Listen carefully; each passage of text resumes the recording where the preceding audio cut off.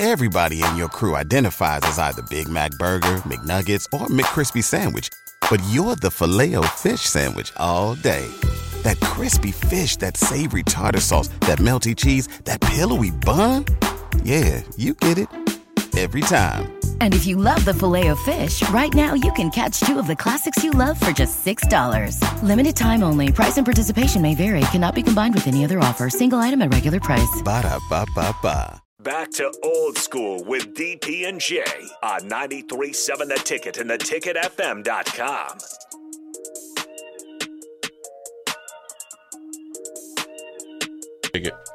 All right, we're back. Short segment. Probably be able to go a little bit longer here because what is it, 50? We can go about 5 minutes here. Championship weekend, Jason. You know what? I want to, before we even start getting the predictions, talk about, people don't understand the difference of what it's like. I always tell Austin, we were talking to Austin here. He's a young man. He wasn't even around when we beat Tennessee, so we're aging ourselves. But I always talked about how we enjoyed and look forward to the bigger games. Yeah. And it's championship weekend. Talk about that mindset and how I always say we took a lot of joy of beating people when they're at their best. But talk about the mindset of getting ready for a game like that, because our fans aren't used to it. Yeah. You know, and the players haven't been able to experience it. So talk about that, because it is different. Yeah. I mean, we always talk about whether or not, we'll see like the return of dominance, before we die. Yeah. Hopefully we can at least see it, right? Hopefully, yeah. Hopefully it's coming, sometime soon. That was why you came to school like Nebraska. It was for those big games, whether it was conference championships or going out to Washington, playing in those sort of games, the bowl games. And, I think we prided ourselves on being pretty focused on what we had to do. But when there was, even though Coach Osborne always stressed to us, every game is the same, right? You don't prepare for them any differently. There was always a little bit of a different bounce in our step, when we had Colorado coming up, Oklahoma. or, Oklahoma or Kansas State or something like that. And we, it's funny because I've, been talking to the kids over the years since I've moved back, and ask them, what type of games they like playing in, night games, day games. And I remember one of them told me, "Oh, we don't like playing in night games." I was like, "What?" He's like, "Yeah, we don't like sitting around the hotel. We want to play in the 11 o'clock game, so then we can, spend time with our family afterwards." Our families could wait. We'll see you tomorrow. This is what we came out here for, right? Yeah. This is it, man. Now we're going on like national TV or whatever. The lights are on.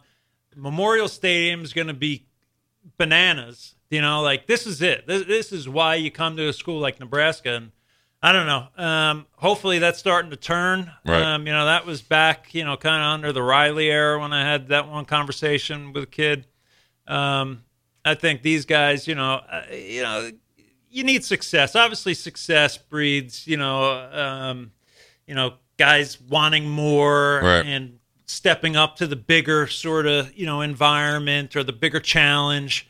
The lack of success, I'm sure, makes it hard. I'm sure they're even though they can preach belief, when you have a record against, some teams where, you haven't beat them at all or maybe you've beat them one time in, 20 tries or whatever. I'm sure, there's some sort of self-doubt, I'm sure, in some of the kids' heads, whether they're starters or hopefully it's not the starters, but, like somewhere in the locker room, I'm sure there's somebody that's thinking, oh, geez, I don't know if we're going to get through this, right? Well, that's the job of the leaders, right, to try to you find that little area or that little corner of the locker room that's thinking like that or talking like that, and you got to kind of squash that. You got to make sure that does not spread. Yeah, I mean, leadership's huge, and I think getting through those games, I always say that 94, obviously, I was a red shirt, but I'm sure the foundation was laid, and I'm sure Christian would tell you, and you was there in 93, that was there to want more. Like, all right, we got a little bit, so the standard's set. I think sometimes people misinterpret, like, they just thought we were just champions just because we just showed up in Lincoln. Like they don't really realize the amount of sacrifice that you had. I always talk about what are you willing to sacrifice? Yeah. You know, I always talk about when Christian stood up in the team meeting room. He said, "Hey, I catch you on O Street. You got to deal with me." That was it. Yeah. Yeah. I mean, you know, the thing that you got to do, all that's being asked of you is everything. Do you know? Right. It's pretty much like you have to give everything that you have to that program, to that team. If you want to be a champion, that's the only way, right? I mean, you have to commit to every lifting session, every strength and conditioning session, you know, during the summer, during the spring, whatever it may be. Like, it just has to be 100% commitment by everybody. Because the smallest, you know, one guy, you know, who doesn't believe, that leads to two guys, and two guys, they lead to four, you know, and it spreads. So you got to have everybody on board. And yeah, I mean, we sacrifice, you know, people, I know, you know, we weren't, I guess, the most well-behaved. Right. Yeah. We weren't saints. Right. Exactly. We weren't saints. But the reality is, like, and you mentioned it, you know, there was a time where Christian got up in the one meeting and said, "That's it. You know, there's nobody else. Nobody's going out again. You know, nobody's going out on O Street for the rest of the year. You're not going to parties. You know, if I see you or if I find out, you know, you're going to have hell to deal with." And it was pretty much the same way throughout our entire time. You know, like we went out one night. Right. It was the night of the game. And God forbid if we lost, like those two games in 96, you didn't see us until we had a chance to go back out on the field and redeem ourselves and set things back on the right path again. You hope that that's the sort of mindset, because I'm sure if you look at any of those top teams, whether it's Alabama or Georgia or Ohio State or Michigan, I guarantee you those guys are not going out 3 or 4 nights a week. Right. Now, redshirt year, that's different. Yeah. You know, like that. That was every night that we could. That's right. That's right. We got it all in the redshirt year. I mean, Thursday night when Austin, Wednesday night was our last padded practice, you know, when we get after it. So after then, Wednesday night, if there was something going on, Thursday, especially if they left on Friday, so where we didn't have any obligations, it was cool when you redshirt. Yeah. But then you also knew practice was so hard that you really couldn't. Yeah, you couldn't show up. Even if you're a redshirt, you get pounded pretty good. One good thing about your redshirt year was I'm pretty sure we didn't have to run.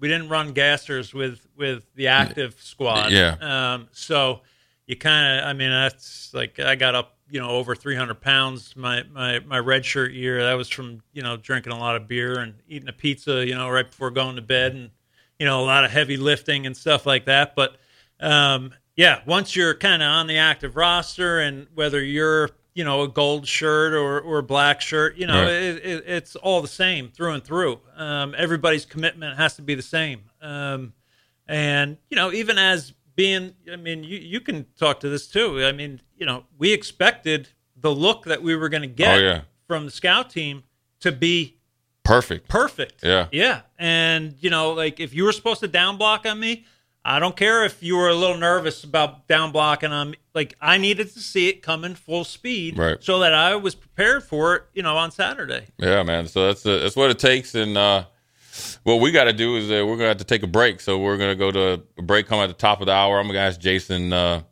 what he thinks about championship weekend and who's going to get in the Final Four. So Jay Foreman, Jason Peter, Austin Norman, we'll be back.